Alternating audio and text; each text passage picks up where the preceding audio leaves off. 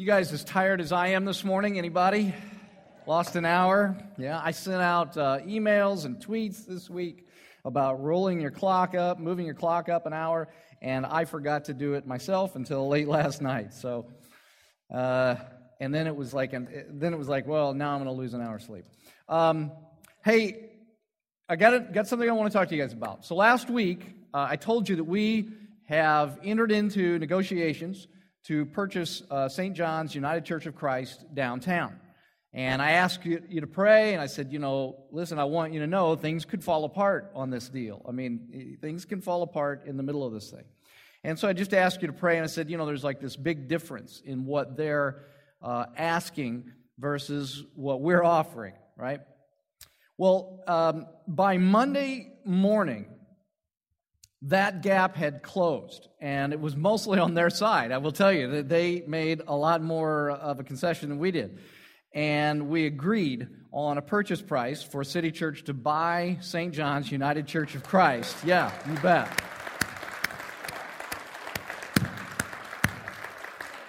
And what that means is that we now enter into a 60-day due diligence phase. And we'll do structural and mechanical inspections, roof, that kind of thing. In addition, there are parking issues that still need to be resolved that we're working on, so things could, things could still fall apart. I just, always want to issue that caveat that things could fall apart, but they are looking much better as we continue to go forward. Now, what this also means, and I suspect that you won't clap about this, but what that also means is that I'm going to have to come to you in the weeks ahead and start asking for money. Anybody want to clap about that? Yeah, great. I love that. No. Listen, I hate that. That is like one of the least favorite parts of my job. I don't like to do that.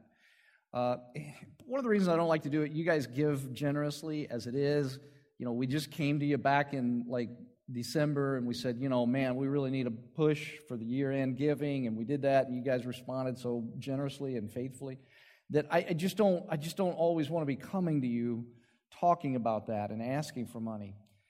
I hope that you will understand that this is not because all we're about is money. That's not what we're about as a church. But what we would like to be able to do is to buy that building outright. In other words, we'd like to be able to pay cash for the cost, for the price of the building. And then we will finance the renovations that we will do, and the renovations will be significant. We already have approval that we can get money to finance the renovations, but we really want to pay for the building itself outright. So I would just like to ask you to be praying about this. I'll be talking more about it, more specifically in the weeks and ahead. But I would ask you to be praying about this and whether God would have you participate in this, and if so, to what extent.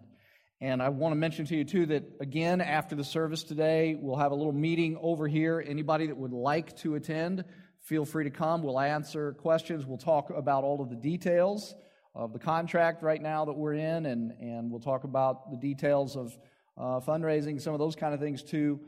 So come over here to the side after the service, and we'll have a meeting immediately after church. All right?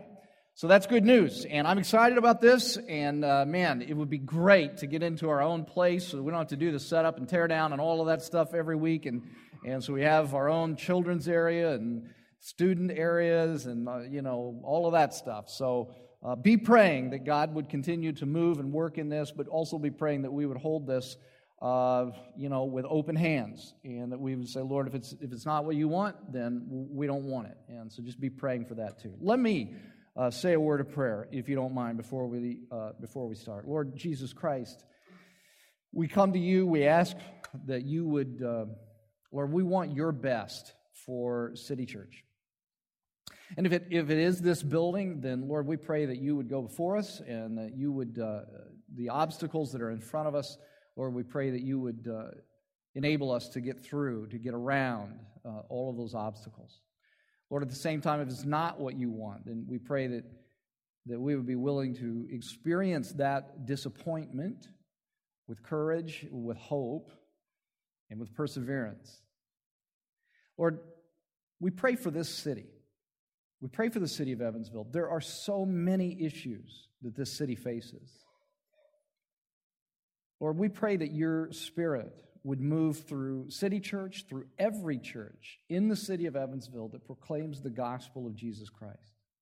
We pray for revival in this city.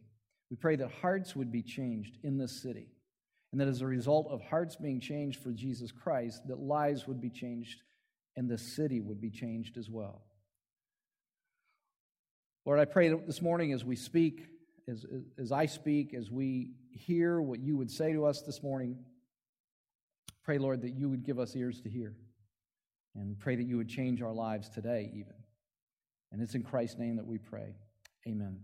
I may get into serious trouble here in the state of Indiana asking this question, but I'll ask it anyway. What do Bobby Knight, football coach Bill Parcells, and Terrence Fletcher have in common? Now, I can see on some of your faces already that some of you are angry and you're ready to hurt me, and then there are some of you that don't have any idea who Terrence Fletcher is, so let me just explain. Many of you know that it's a short and it's a very unusual series of sermons that is becoming somewhat of a tradition for us, if you can count 2 years in a row as a tradition. I don't know if you can count that or not, but sort of becoming a tradition for us, in which we look at 4 movies that were nominated at this year's Oscars for Best Picture. And we do this because we want to see where theology and the gospel and human life and the arts all intersect.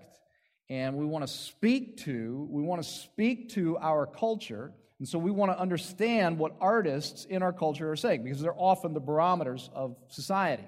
So far, we've looked at Birdman, and we looked at Boyhood last week, and as Sean said a little while ago, he'll be looking at Selma next week.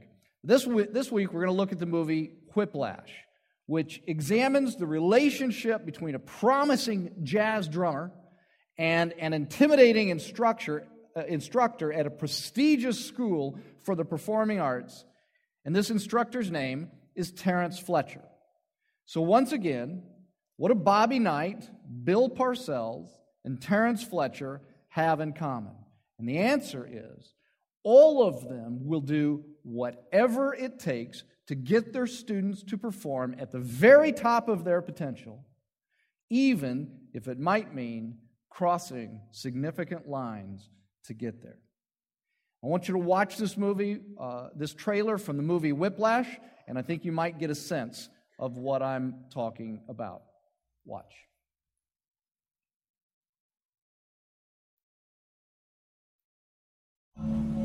This place is nice.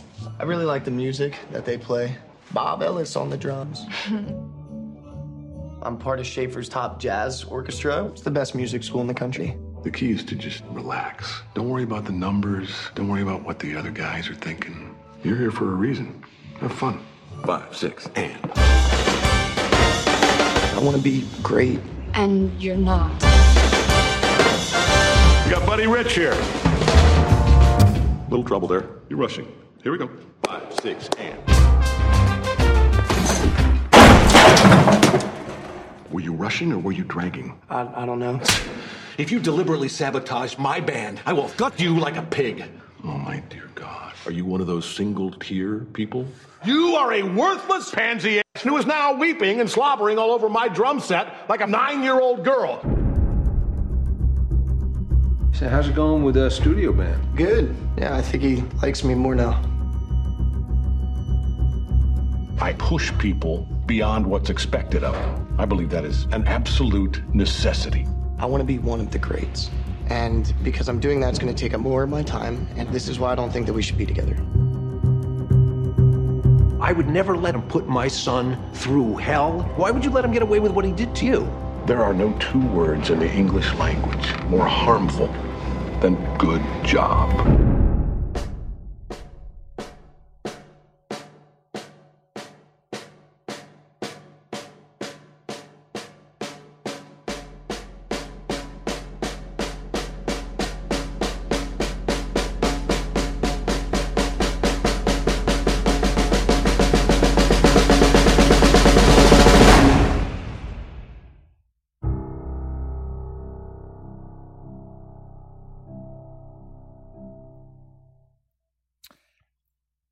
How many of you have seen the movie Whiplash? Raise your hand.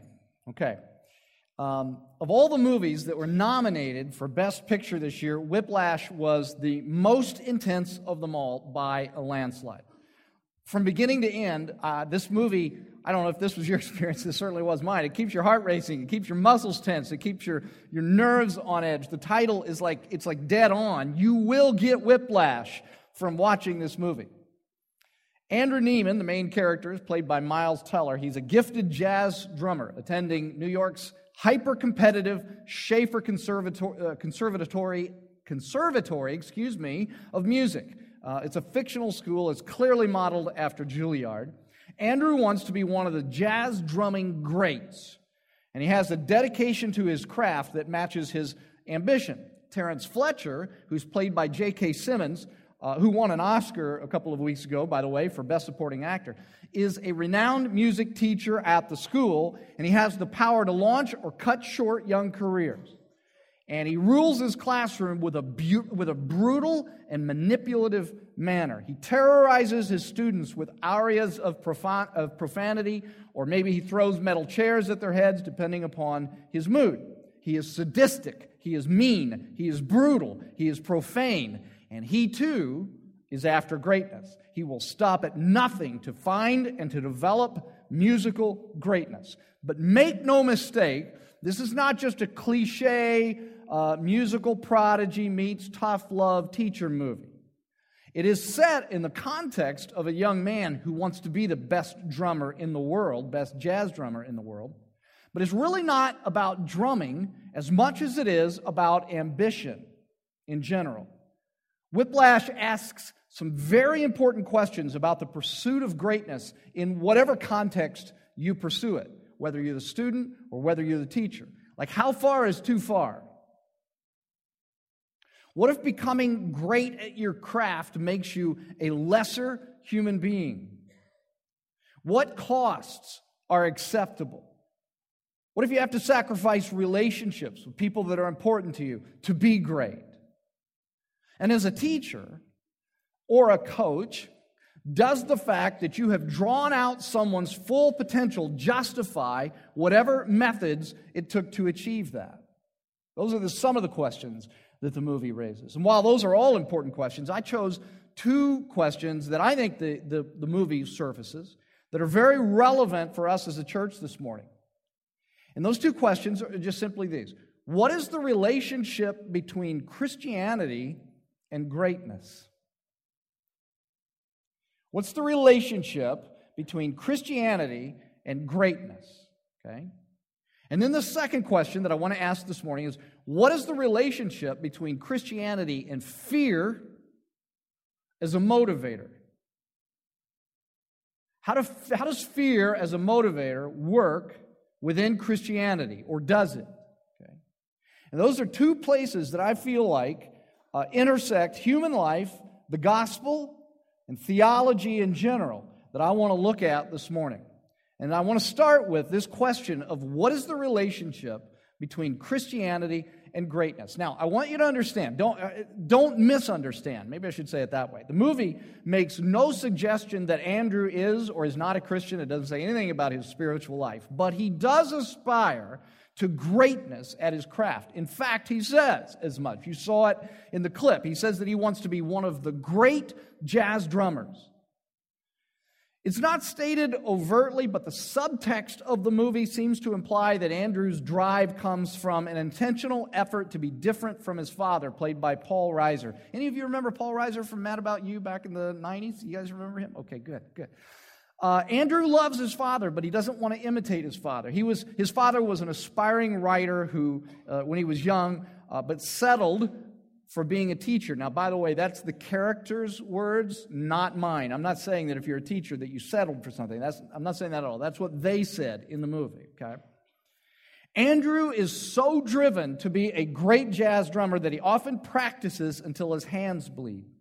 At one jazz contest, Andrew loses his sticks at a rental car location, and he has only a few minutes to drive back there, pick up his sticks, and return. And I'm not going to spoil the movie for you, but on the way back, something happens to him that threatens to endanger his position in the band. But he fights through all of that to make sure he doesn't miss the opportunity in front of him, regardless of the cost. Okay. That's how much he is driven to be a great jazz drummer. Is that wrong? Is it wrong to want to be great at something? Can a Christ follower aspire to greatness at his or her craft and still be humble, still be holy, still be godly? And I'm going to tell you something. After spending almost 30 years within the evangelical Christian subculture, I'm not at all convinced that the answer is as self-evident as some of you may think it is. Some of you may think it's ridiculous that I would be asking that question. I don't think that answer is as self-evident as some of you may think it is. I'm not sure that the evangelical subculture allows people to be great, to aspire to greatness, to say that they want to be great, without making people feel guilty and ashamed. I came across a link to an article recently on my Twitter timeline that it fascinated me, and it was titled this. It's titled, "Why Are Christian Movies So Painfully Bad?" And it's a question that I've often pondered. Any of you ever wonder that? Any of you ever wonder that? Why Christian movies? It's okay to say it. Let me just say it for you. Christian movies are usually painfully bad. I'm just going to say it, okay? So now you're free to say it. You're free to wonder about it. Why are Christian movies so painfully bad? And I tell you what I'll do. I'll put the article out on our Think blog this week so that you can read the whole article for yourself. But one of the primary arguments the author makes is that Christian culture seems to wrongly pit greatness against goodness. And here's what the author says. He says, where Hollywood strives for artistic greatness, Christian movie makers just try to be good. Hollywood wants to make masterpieces, while Christians just want to communicate good messages. And he goes on to develop that thought more, but I think he's onto something.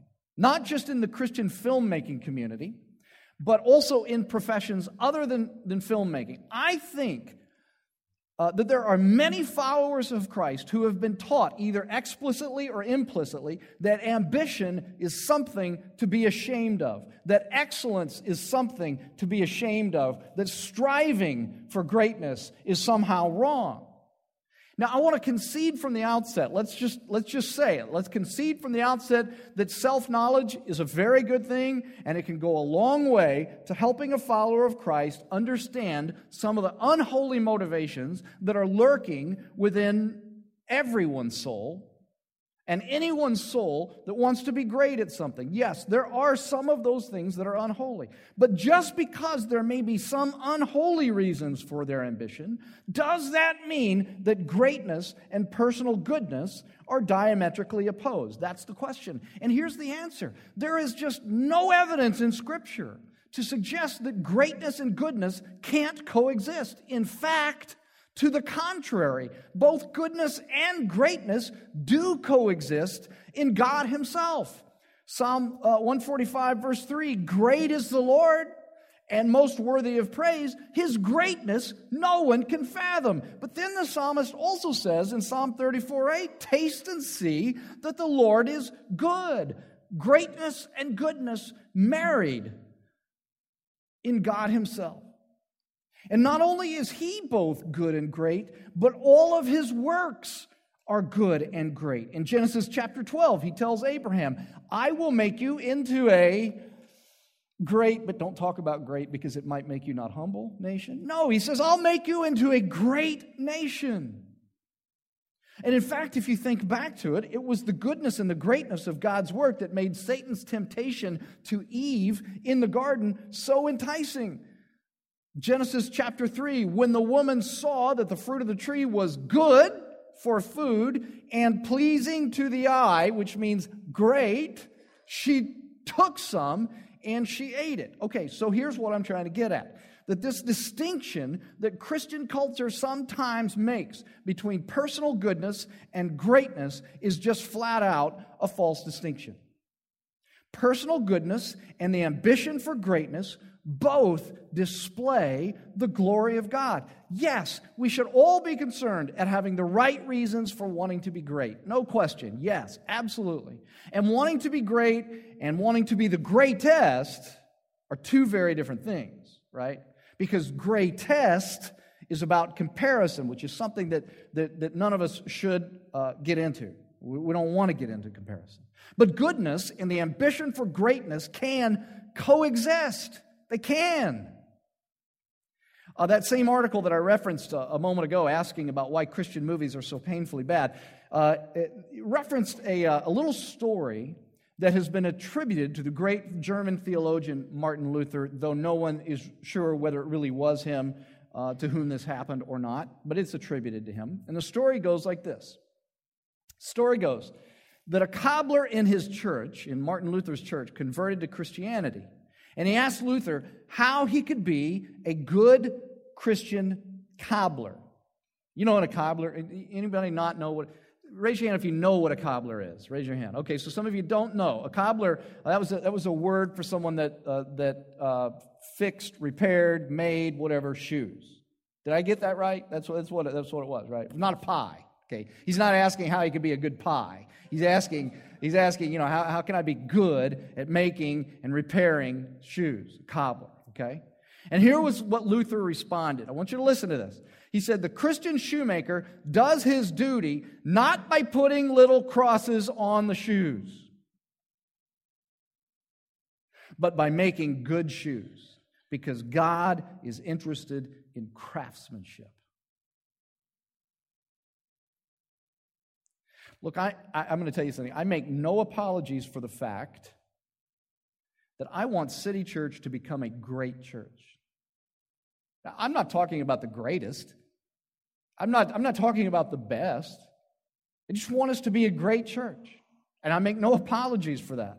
I want our message to reflect the greatness of the gospel. I want our actions to reflect the greatness of our God. I want our impact in the community to be great.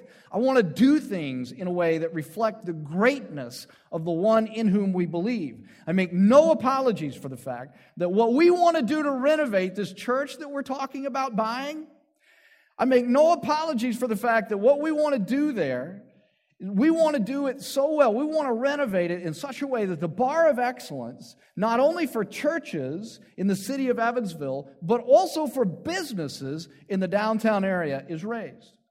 I hope it's the kind of place that when we're done renovating it, I hope it's the kind of place that when the mayor and his wife entertain prospective investors in the downtown area, that they take them to City Church to show them what we've done and to show them what the standard is. You better reach this bar or higher. Okay? I hope that's what happens. Why? Why do I hope that? Well, it's because God cares about craftsmanship. He cares about excellence. We represent the God who is the marriage of both goodness and greatness. And what that means for you individually is that if you have talent at something, do the hard work of developing it to the glory of God. If you have a business in Evansville, develop it. Make it great for the glory of God. If you enjoy fashion, be fashionable to the glory of God. If you like to decorate spaces, decorate them beautifully and with excellence to the glory of God. If you want to be a filmmaker, make great art to the glory of God. If you're a musician, make great music to the glory of God. If you're a talented mechanic, develop that gift to the glory of God and give me your phone number. There's no reason to be ashamed at wanting to be great at something. That's the relationship between Christianity and greatness. Greatness glorifies God. Nothing wrong with that at all. Second question that I want to ask today is, what is the relationship between Christianity and fear as a motivator? What's the relationship between Christianity and fear as a motivator? Terrence Fletcher, the instructor in this movie, believes what many athletic coaches believe, that the best motivation for greatness is fear. And so Fletcher torments his students. He berates them publicly. He humiliates them. He shames them. If you haven't seen the movie, be prepared for this, because that's what Fletcher does. In fact, you'll notice that he even looks terrifying in the movie. He'll sometimes materialize in the doorway of a class, almost like a vampire. The skin on his bald head is taut. The ridges in his face are deep and hard. There's no fat on him. He's all teeth and dome and sinew. One moment, he will be apparently warmly attentive, telling Andrew that the key to playing for him is just to relax and to have fun. And then a moment later, he's taunting Andrew in front of the rest of the band, attacking his masculinity, making him play until he bleeds, screaming profanities at him. And I don't want to spoil the ending of the movie for you, but if you haven't seen it, well, if you snooze, you lose. You know what I'm talking about. In the end, those of you who saw the movie, here's the thing. In the end, it works, doesn't it? I mean, like all of that meanness, all of that sadism, all of the profanities, all the shaming, all the humiliating, it works, doesn't it? This monstrous, inhumane torment pulls greatness out of Andrew. But look, here's the thing. Using fear as a motivator isn't restricted to jazz drumming. Like there are many coaches who've won an NCAA tournament or two who've discovered that fear is a great motivator. And there are many employers who've learned that fear is a great motivator. And there are many pastors who utilize fear and shame as a way to get the people in their churches to do what they want them to do. And I'm going to ask you something. I'm going to ask you to raise your hand on this. How many of you have had a teacher, pastor, coach, someone in your life, employer, someone in your life, use fear, humiliation, shame as a motivator? Just raise your hand. I have. Okay. The question that the movie asks is this. Just because fear works, does that vindicate the method? It's the classic, does the end justify the means question. Pushing people to the brink can, in some cases, pay off in producing brilliance. But it can also, even in those cases where it produces brilliance, it can be inhuman. It can be soul-killing. It can even be criminal. It can screw people up for life. And there is a scene in the movie in which Fletcher learns that one of his other past prodigies who had achieved greatness under him has died. And he walks into the room where his students practice, and he's in tears. It's a jarring display of humanity that confuses all of them. And in fact, it confuses all of us that are watching the movie. And he puts a CD in that reminds him of his former student, of something that he had played. And he explains to them that the student had died in a car accident that day. Only, we learn later that it wasn't a car accident at all. The student hung himself after a long battle with depression and anxiety that had begun when he was a student under Fletcher and his methods. Why does Fletcher lie about that? Perhaps it's a question that he's afraid to ask. Does the end justify the means? And what's interesting is that the movie really doesn't answer the question. It lets you answer the question, and it lets you work it through for yourself. And I'm going to honor that decision of the filmmaker to just let you work that through for yourself. Does the end justify the means? But I will say this. It is fascinating to me that when it comes to turning sinners into saints, when it comes to taking broken people and producing great people, God will have no part of fear as a motivator, no part of shame and humiliation as a motivator. I want you to listen to these verses. 1 John chapter 4, there is no fear in love, But perfect love, the context here is the kind of love that God has demonstrated to us in Jesus Christ. Perfect love drives out fear because fear has to do with punishment. The one who fears is not made perfect in love, 1 John says. Romans chapter 8, therefore there is now no condemnation for those who are in Christ Jesus. Now here's the question, why does God not use fear as a motivator? So many of us do. I mean, I'll tell you, I've been guilty of this. I've certainly been guilty of this in my parenting. You get mad at your kids and you've tried everything else, and finally you just come down on them and you remind them that you pay the bills and you pay for their food and their shelter and their clothing and that they got nothing apart from you and if you don't do what I ask you to do, then you're going to lose everything. That kind of thing. I've used fear as a motivator. I certainly have done that. Why doesn't God use fear as a motivator? And the answer is that fear only affects behavior. Yeah, I mean, listen, I'm not going to lie to you about this. You can get people to behave in the way that you want them to behave. You can get them to do what you want them to do, but you can't change hearts with fear, which is what God wants to do. He wants to change people from the inside out. Change a heart, change a life. That's sort of the approach that God takes. And I want to tell you something. As I watched Fletcher terrorize Andrew throughout this movie, calling him names, shaming him, abusing him, screaming profanities at him, I couldn't help but think about how similar Terrence Fletcher is to the voice that is in many people's heads, that I think many people often confuse with the voice of God. It shouts at you. It screams at you. It shames you. It humiliates you. It tells you what a loser you are, how worthless you are. And I think there are a lot of people that live with that kind of a voice in their head.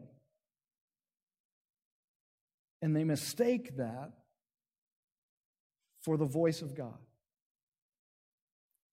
If you were taught, either explicitly or implicitly, a perverted, legalistic version of Christianity that preached a pseudo-gospel in which salvation or blessing or approval of God is based in any way in your performance, you will likely have an angry, shaming, humiliating, guilt-inducing voice in your head that you mistake for the voice of God. You've heard me reference this before. I'm going to warn you that it's a go-to for me, so I'll reference it again in the future. It's just kind of a regular thing that I do from time to time. But A.W. Tozer, some of you know A.W. Tozer, wrote one of the great books that he wrote was called The Knowledge of the Holy. He wrote this in that book, The Knowledge of the Holy. He said, the most portentous fact about any man is not what he at a given time may say or do, but what he in his deep heart conceives God to be like. We tend, by a secret law of the soul, to move toward our mental image of God. And he goes on and he says, were we able to extract from any man a complete answer to the question, what comes into your mind when you think about God, we might predict with certainty the spiritual future of that man. In other words, the way that we perceive God affects the way we live. And this is one of the reasons that it's so critically important that we get the gospel right as a church. It's one of the reasons that we hit this so hard, so frequently, so regularly, every Sunday. I want to make sure that we understand the gospel correctly, that we get it right, because everything we do, we live our lives out of that gospel. We experience the gospel or we don't experience it in our daily lives on the basis of whether we understand it correctly. Not only does our understanding of the gospel proclaim verbally what God is like, but it also affects the way we live, which also proclaims what we think God is like. And if City Church produces people who live in fear and shame and who are loaded down with guilt, or if our culture as a church is riddled with fear, we aren't preaching the gospel of Jesus Christ. Some of you may know this. Some of you who are new may not know this. Most of you know this. Back late last year, we did this event in our city, and it was called the Great Porn Debate. And we brought a guy in from California who he's a pastor, and he speaks about pornography. And then we also brought in a porn star by the name of Ron Jeremy, who is pro-pornography.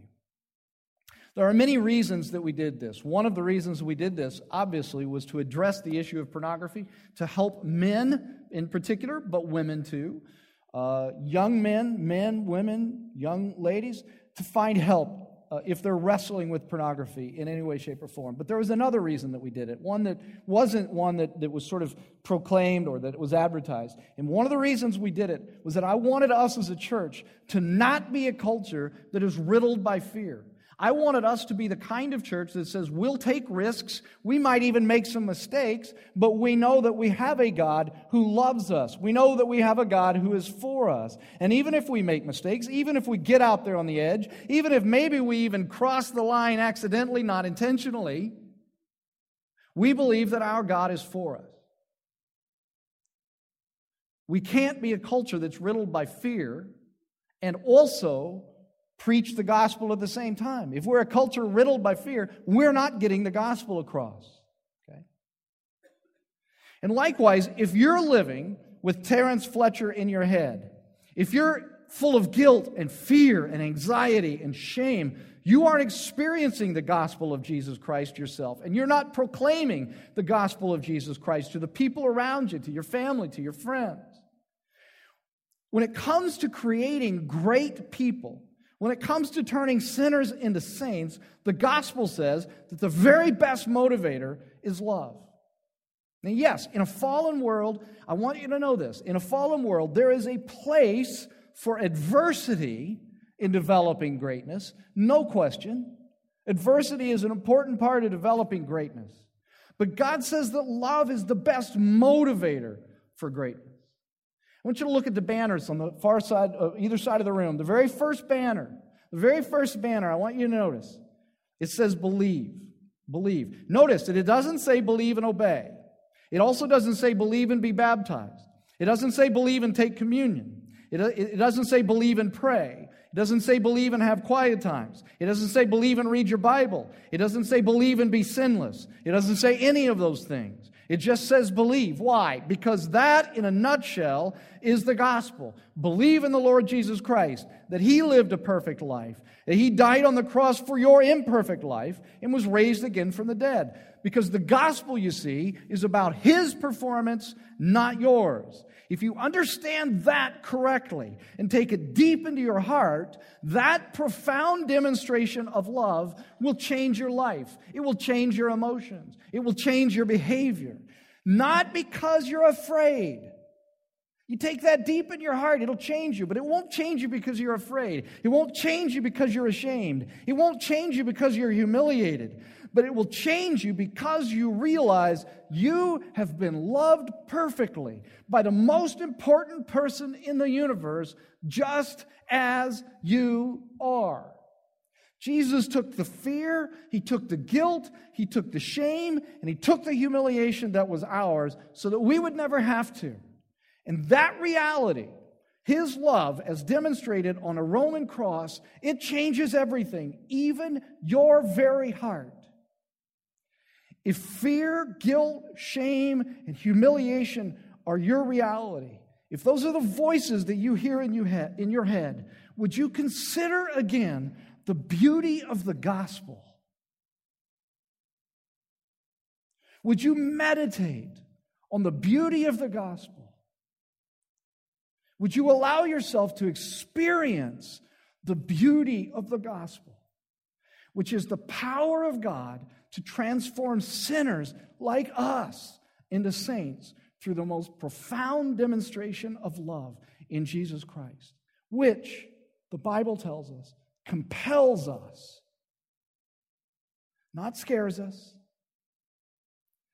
not shames us, not humiliates us, not guilts us, but His love compels us to radical and profound greatness as human beings.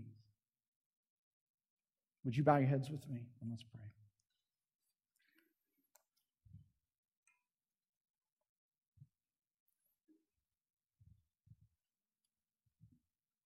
Forgive us, Lord Jesus Christ, for ever using fear as a motivator in people's lives. It works.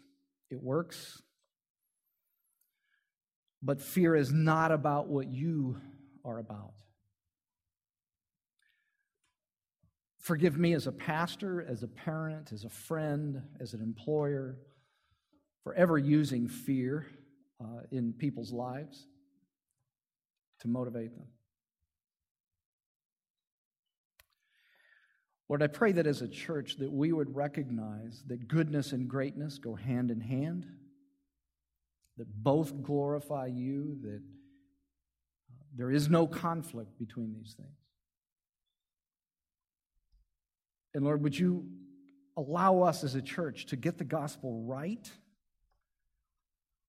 to communicate it clearly and correctly, the beauty of the gospel, that Jesus Christ performed where we could not perform perfectly. Jesus Christ died the death that was ours to die.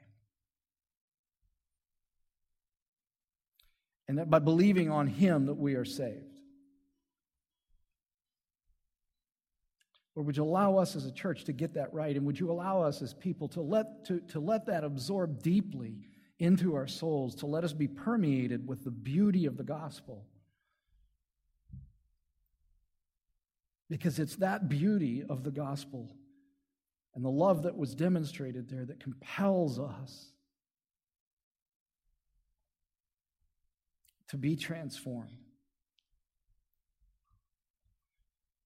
Lord Jesus Christ, we pray that this message would go forth throughout the city of Evansville and beyond.